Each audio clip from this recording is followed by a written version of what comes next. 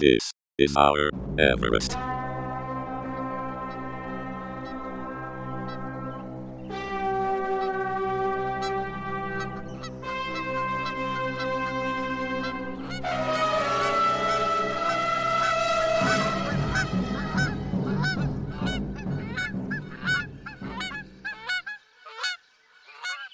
Greetings, culture vultures, and welcome back to This Is Our Everest, the podcast about culture. And today we're watching Pebble Mill at 10. Oh, it sucked so bad. Pebble Mill at 10 was a special edition of Pebble Mill, or Pebble Mill at 1 was the full title of the programme. It was broadcast on the 14th of October 1982 to mark the 10th anniversary of the first broadcast of Pebble Mill. Yeah, it didn't. I'll tell you what, I didn't get a call, and it was my 10th anniversary a month before. Well, it's true. Now, I actually did a little bit of research about this and discovered... Did you? I discovered about something called the Television and Radio Act of 1972. Okay. This was passed by, you're a big fan of his, he's a friend of the podcast, Ted Heath. What? Hang on a minute. How long's he been a friend of the podcast? He's always been a friend of the podcast.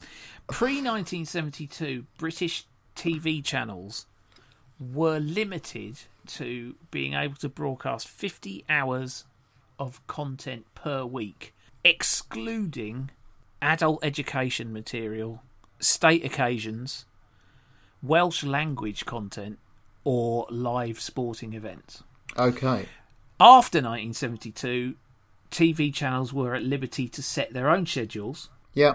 And ITV reacted to the change in January 1972 by announcing a full daytime schedule for the autumn season in 1972, which is, of course, when you were born, interestingly enough. Yes, it is, yeah. Pebble Mill was the BBC's response to that, and it essentially acted as the anchor for the BBC's entire schedule. Because at 1 o'clock, it was Pebble Mill at 1. Well, yeah, I mean, you know, it was when I was a kid. That music at the start of this episode is that's as much for me the sound of being off school ill. Yeah. In fact, I saw in the Wikipedia page that children who are off school ill listed as one of the 4 main contingents of the Pebble Mill audience.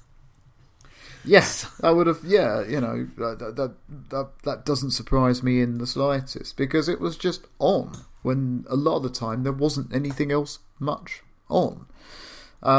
Pebble Mill, of course, itself was the BBC's Birmingham studio. For anybody who's wondering, why has it got that? Why is it called that?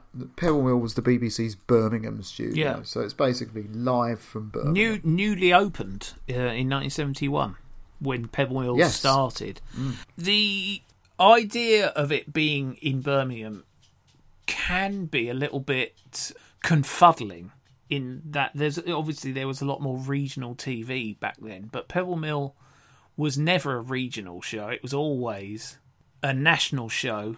Yes, yeah. And, it had some pretty big names hosting down the years. Jan Leemings, and you've got your Fern Brittons, and you've got your Magnus Magnussons, and your Alan Titchmarshes, of course. Of course. And Judy Spires. Yeah. My mum was on Pebble Mill in about 1990. Having won a Radio Times competition to write a radio script, right? Okay, all right. Okay. Part of the prize.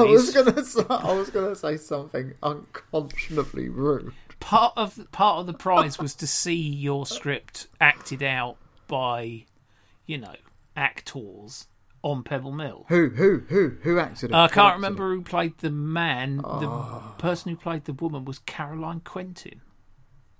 Not bad. Not bad. And backstage, my dad got in Judy Spire's way, and she told him to get out the fucking way. So, all right, the whole thing rings true.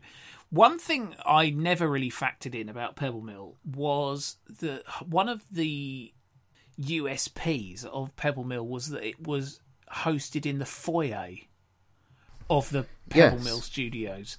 Now, I think this was very much less the case towards the end of Pebble Mill. But certainly for Pebble Mill at 10, this special celebration, it's like the entire programme has been filmed in the lobby of a Soviet hotel. It is, and it starts within 2 minutes. For fuck's sake. Well, now, look, what seems to have been the case, and obviously this has been trailed, no doubt, for months ahead of time in 1982. Obviously, this disappeared into the mists of time, and all we've left with now is the consequence of it. There was something called the Pebble Mill Dashers, which was some sort of charitable endeavour where people were to come from all over the country, being sponsored to raise money for the RNLI, which is a very worthy cause, although not necessarily if you live in Birmingham. The parade that is therefore trickling into the studio, it's like a really, really shit car rally. Yeah. But there was a problem, because it wasn't just cars arriving. It was no, sir. It was not, sir. No. They play the opening titles to it, and it cuts immediately to outside the front of Pebble Mill Studios, and there's some people walking up the driveway, and are they singing? What are they doing? You squint at them. You say there's something not right, something off about these. Oh no. It's a bit pixelated because it's a YouTube video, so it's kind of difficult to make out. And then it's like, it's the black and white minstrels. Shit a brick. Yeah. They've. And here's the fucking thing, right? The black and white minstrel show had been taken off the BBC 4 years earlier. Whoa. And everybody knew the reason why. What the hell are they doing back there? Well, I mean, I think that they were celebrating 8,000 performances at the Birmingham Hippodrome. Well, I'm sure that's very nice for them. But, and then Donnie McLeod asks Di Francis, who was the baritone, when's it going to come back to TV? And Di Francis says, I don't know, but it has to, doesn't it? Well, no. And no. If I'm honest, Di, the reason that it doesn't is summed up completely adequately by what I'm watching, which is a man who looks like King Edward VII asking a man who's blacked up when he's going to be on TV again. That is why it doesn't have to come back. I was staggered to see the black and white minstrels making a fucking return. I mean, it is a matter more than 40 years on. It is a matter of national shame. Yeah. That programme lasted as long as it did. Yeah. And I'm amazed to see them back there 4 years after the event. And it's just, what are they doing here? They look like they've been beamed in from the planet racism. So good. Oh, right, okay. It was a mistake to give the planet racism tractor beams. Good afternoon and welcome to Pebble Mill at 1. Our first guest on this afternoon's show, one of Nigel Farage's fever dreams. One of the vehicles on its way to Pebble Mill is a Royal Navy Sea Harrier, which is going to take 13 minutes to arrive at 360 knots, 200 feet above sea level. Yeah, that's pretty cool, isn't it? Well, it's pretty... Yeah. 13 minutes from Yeovil. Well, it's pretty cool, to Birmingham. But I would say anyone who lives between Yeovil and Birmingham on that flight path, with that thing going past at 200 feet above sea level, Well, they did say go out and have a look if you're in Gloucester or Hereford. Or anywhere else that it's going to knock all of your cutlery and china out of the fucking cupboard. Yeah, on one level, I'm watching that and thinking, what a phenomenal waste of fuel. Well, yeah.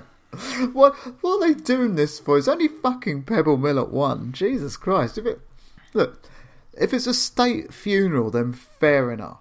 You know, if it's the something anniversary of something important, then alright, okay, I'll give you that one. Yeah. It's the 10th anniversary of Pebble Mill. Who signed that off at the Royal Air Force? You do have to wonder. Although it was, at this point, we're only about 5 months removed from the Falklands. We are, yes. They obviously wanted to big themselves up a little bit. Indeed, when the pilot finally arrives, he's essentially given a military debrief rather than an interview. Tell me more about the Falklands. Well, it was pretty bad. No, tell me more. I want to know everything. Do you hate RGs? I hate RGs. Yeah, it's. I hate British television. I hate British people. I hate everything. Which is actually one good thing about hating British people is that their musical guest on this episode was not British. It was Phil Everly from the Everly Brothers. It was Phil Everly, yeah. And that's a big star. I mean, the Everly Brothers were properly famous in the late 50s. Although he was 60s. Celebrating 10 years of being a solo artist. Not an Everly brother anymore, just an Everly. And he'd come on to sing his new song Louise, which I have to say, it didn't do very well in the chart. I looked into it. I think it got to about number 56. But okay, right. The host who interviewed him, Marjorie Lofthouse, was really grooving on that song. She was. While he was performing his song, she was kind of sitting on a stool next to the stage, so awful. Kind of dancing on her own. I mean, all right, okay. I thought the song was all right, actually. I thought it was better than I thought it was going to be. The song was fine. There was nothing wrong with the song. But the unseemly sight of the presenter who's just done the interview, just going, do you know what? I could be getting ready for my next piece, but actually, I'm just going to sit here and jig from side to side. The song itself actually kind of reminded me a little bit of those kind of early 80s Kinks records. Yeah. Had a kind of similar It's got all the modern to techniques in it, that. as Phil pointed out. It's got synths. Yeah. Synths. One thing that bothered me is that throughout the entire interview, where they touched upon his time in the Everly Brothers, his solo career, starting a family, etc., etc., etc., etc., etc., he's got a guitar on his lap the whole time. Guitar. Yeah. Walks off to stage with the guitar, carries on, comes out with the guitar, mimes the song. Yeah, well, that was common at the time. I know, but it's still dog shit, isn't it? I mean, for God's sake. If you're going to mime the thing, don't carry the guitar for the whole interview as well. You son of a bitch. I thought he came off quite well, actually. Well, yeah, but that was compared with everybody else on Pebble Mill. Yeah, definitely, yeah. I mean, that was the pleasant surprise. It was a nice oasis, that interview. Yeah. Because the bulk of this programme, the bulk of the meat of this programme is made up with ad hoc interviews with people who are arriving from around the country on this ridiculous Pebble Mill Dash. Yeah. Or Pebble Dash Mill. Yeah. Or some. So I mean, let's just go through some of these. Some of the arrivals. There was a pink Land Rover that had been used on operations in the Middle East. Had a mounted gun operated by a child. Yep. Hilda Kitson from Brimble arrived from Cheltenham in a vintage car featuring a man dressed up as a letter. He's raised £142 and he's bought £500 worth of stamps for the BBC. And he is far too excited to be on Pebble Mill. Yes, yeah. A man has arrived in a 6-wheel car that his company makes. Hint. Yeah. An old woman has arrived in a wheelchair with a Zimmer on the front of it. Well, this little sign says, as we move on down the path here, not coals to Newcastle, but... And there's a whole bag here of pebbles and a mill. But pebbles to Pebble Mill. Let me introduce you to, I think, our oldest entrant. It's Margaret Mather, is that right? Yes, that's right. And how old are you, Margaret? 71. And how did you get here? Well, I came by train and taxi.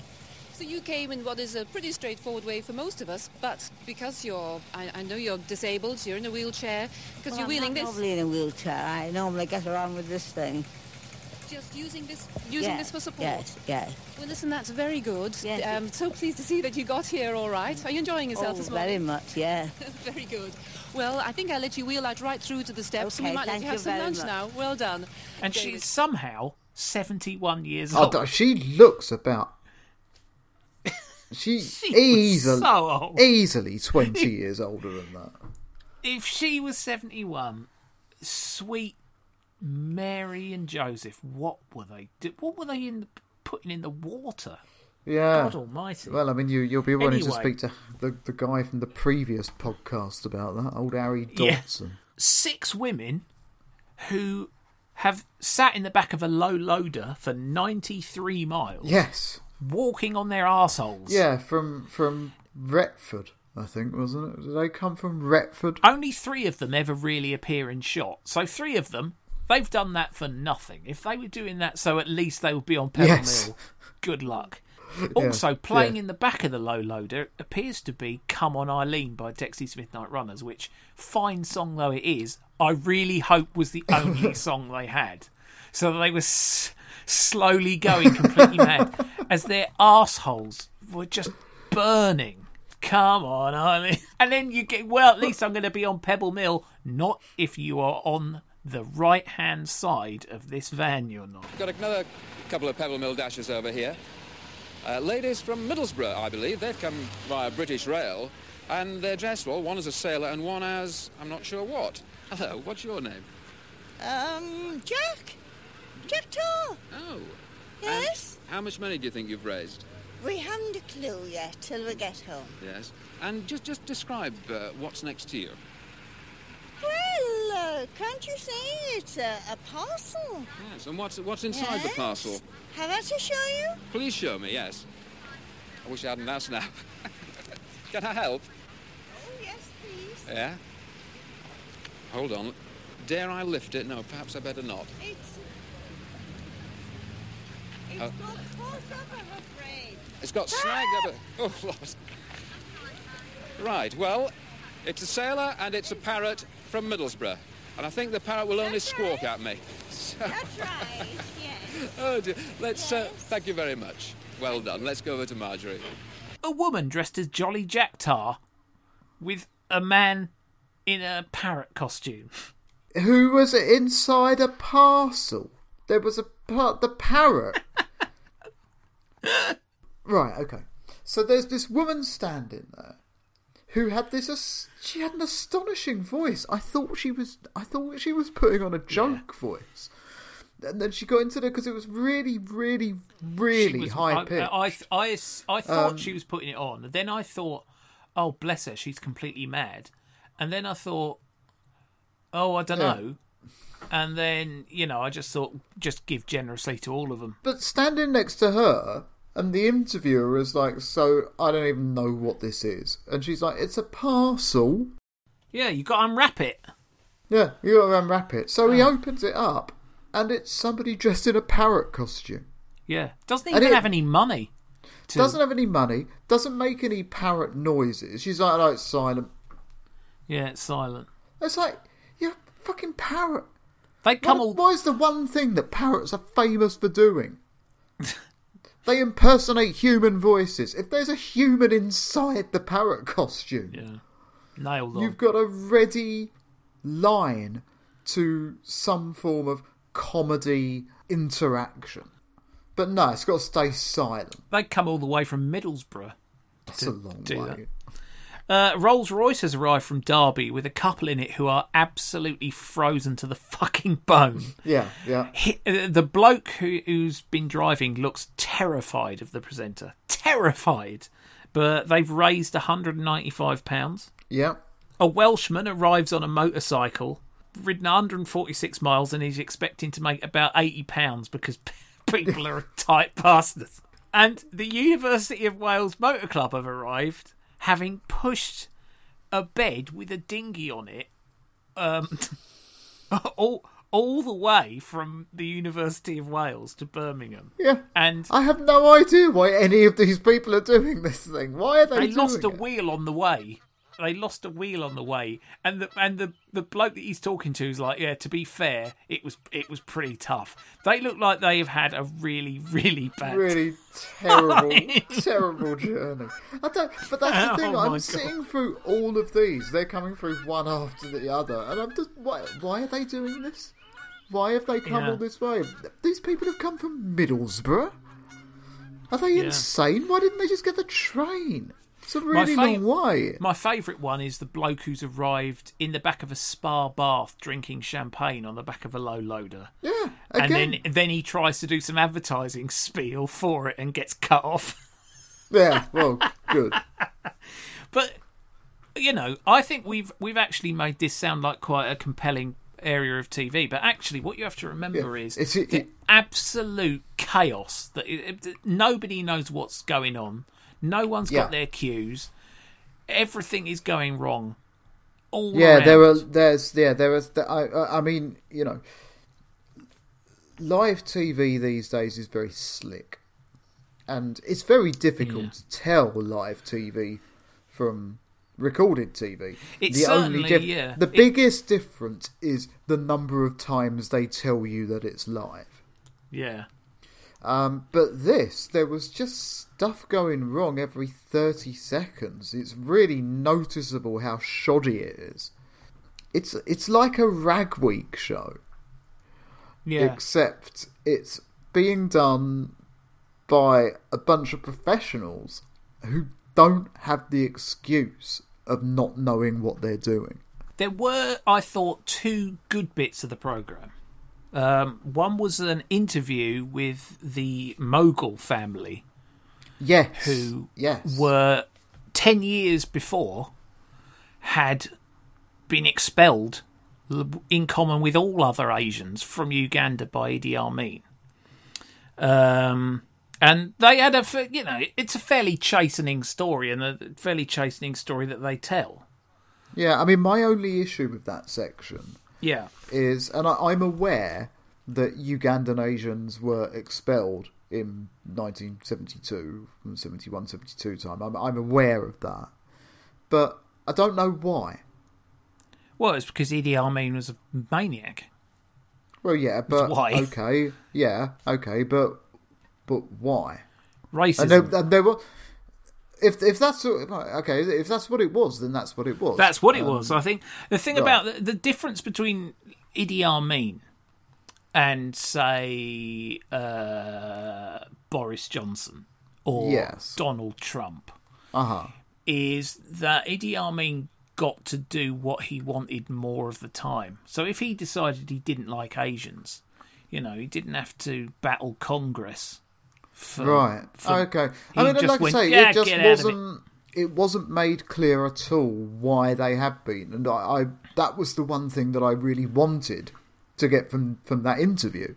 Was that I know that they expelled all the Ugandan Asians, but I don't know why they expelled all the Ugandan Asians. As the interview, and then the subject was not touched upon. As the interview touches on, actually, by this point, Uganda, now no longer under the yoke of Idi Amin, wanted to get all the Asians back.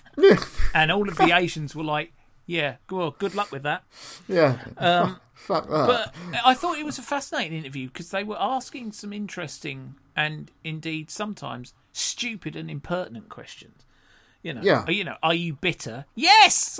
Now, the surprising thing is that in just one decade, the majority of the Asians who came over have become successful businessmen over here. Now, why? Do they just have this special knack for business? The Asian community are a very enterprising community. And they have a joint family system, which means that they can pool the resources quite effectively and build up capital. And then from that capital, which they build up through sheer hard work, and by pooling the resources, then they can make a new start into business life. I thought the other good bit was there was sort of a discussion segment from the people who did the agony section. Worried Blue Eyes. Always a pleasure to see Claire Rayner on the TV. I always thought Claire Rayner was terrific. And she gives a good account of herself here. Yeah. But one thing I had forgotten about Claire Rayner is just how much Jay Rayner looks like Claire Rayner. Yeah, he does, doesn't he? Yeah. It really. I mean, if she had a stick-on beard, she would be. Yeah. But no, I mean, I always liked Claire Rayner, and she gave a decent account of herself. I mean, she said something in that interview that is just as true now as it was then, if not more so. But you know the bit that worries me a little? We're sitting here, I made a joke about wallowing in nostalgia, but that is the most, I suspect, dangerous thread in society now. Yes. The tendency to look backwards to a glorious past. Yes, a glorious past that didn't exist. All those telly ads about, my dad baked this lovely bread. It's a load of old codswallop. People were hungry. They were, you know.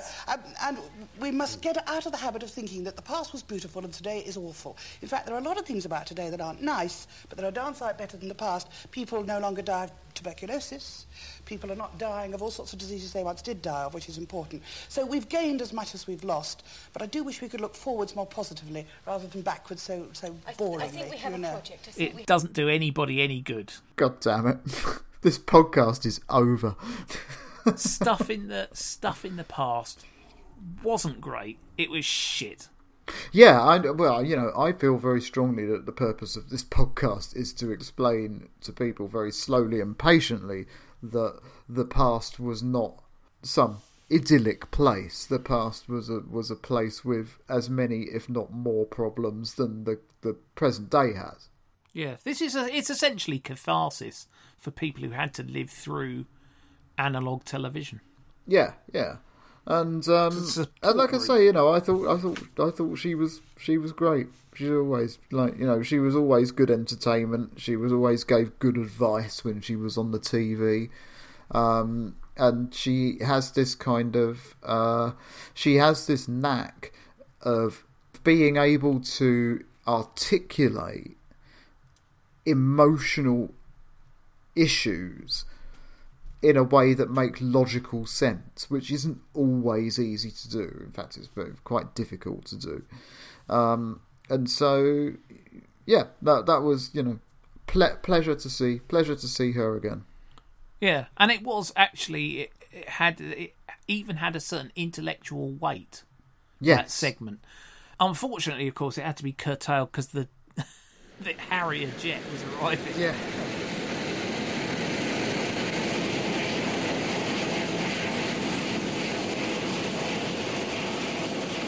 I think that what probably happened is that they were aware that they had to have the camera on it for the bit where it kind of hovers before it lands. Obvious.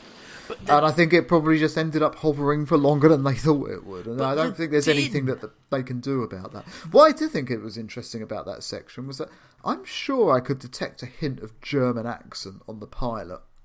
Well, it's possible. I mean, the din that came from that plane was quite spectacular, and I think it was quite pleasing that all of the hosts who were out there to witness the arrival of the Harrier all had obviously stood far too close and were now functionally deaf and presenting on live television.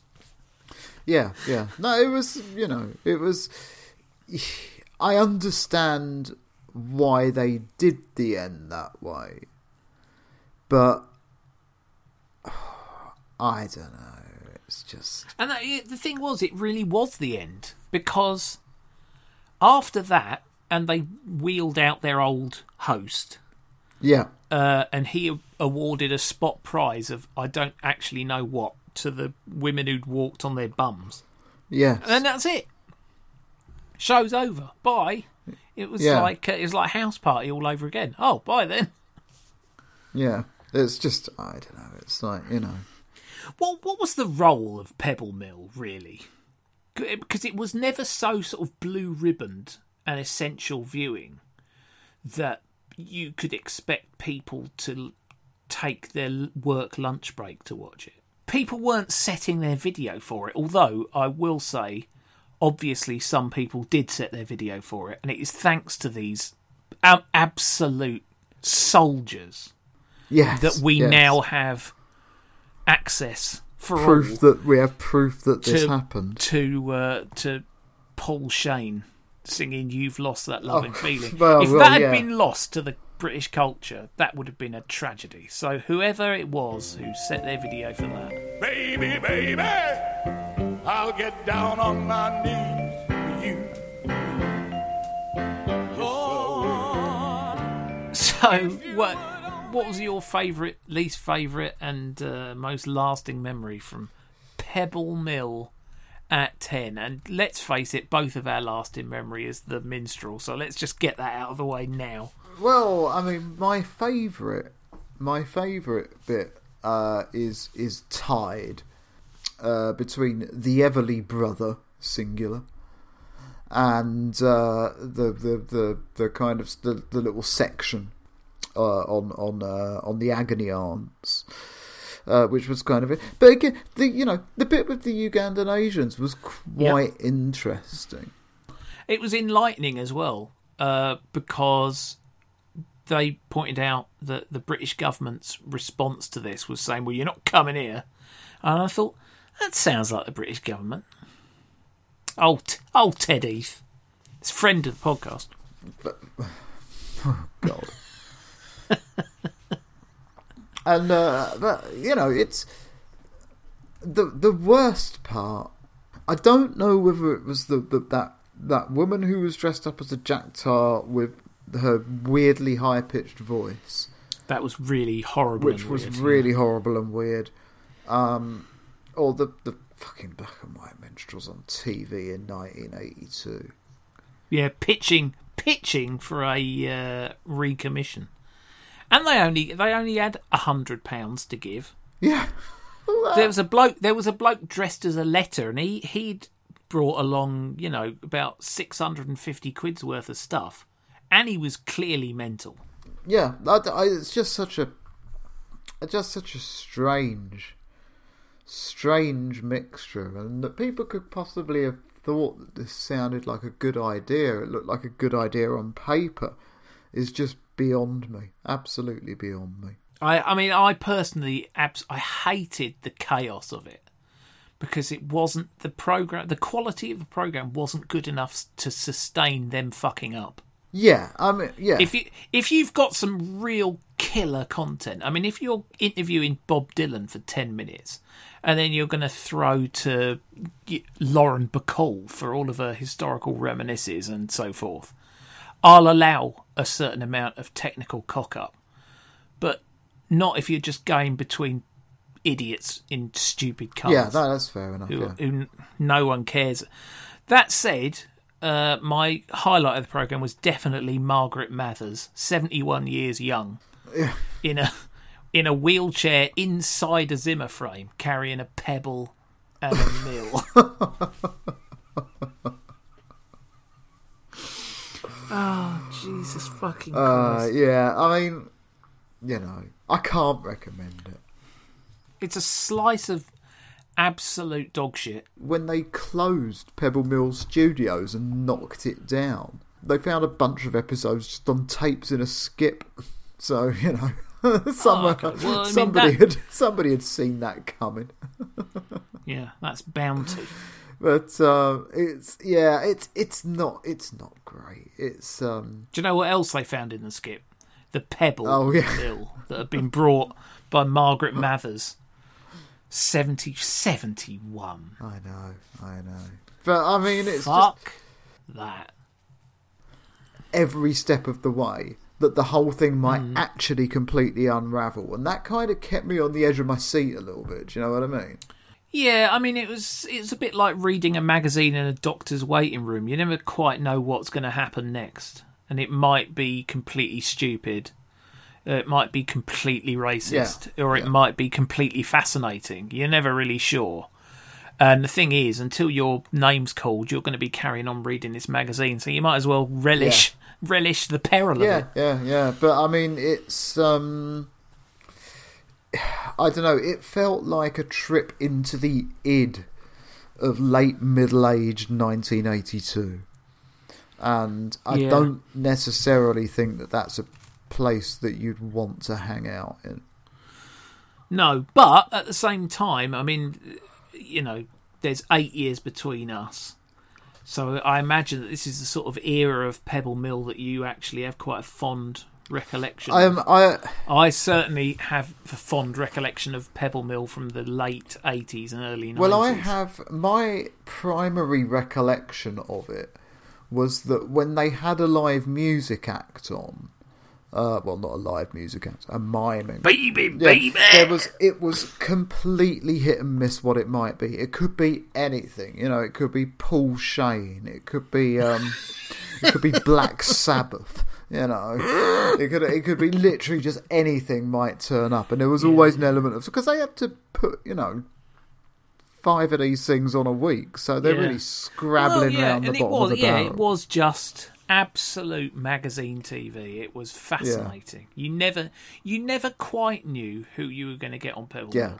It might be 20 Minutes with Amy Turtle, or it might be Prince Charles. Yeah. And it did carry some weight, so, you know, there were people, you know, who would be prepared to come on it, but it was really fucking hard work. And and like let's never speak of it again. There we go. That's it. We're done. Yes. Victory. Yeah, victory of sorts. Tomorrow. Yes. Tomorrow's World. Yeah. Huh? Yeah, you like that? Yeah. An episode of Tomorrow's World from 1984 with some hot Judith Hann action. I've been looking forward to this one because I actually live in Tomorrow's World, so it'll be interesting to see whether or not that they have called it correctly. Programmes from the past that predict the future are always interesting. Especially when they got Judith Hann in them. Yeah. So, there you go. That'll be us tomorrow. We're done for tonight. Thanks very much for listening. Goodbye. Baby, I'll get down on my knees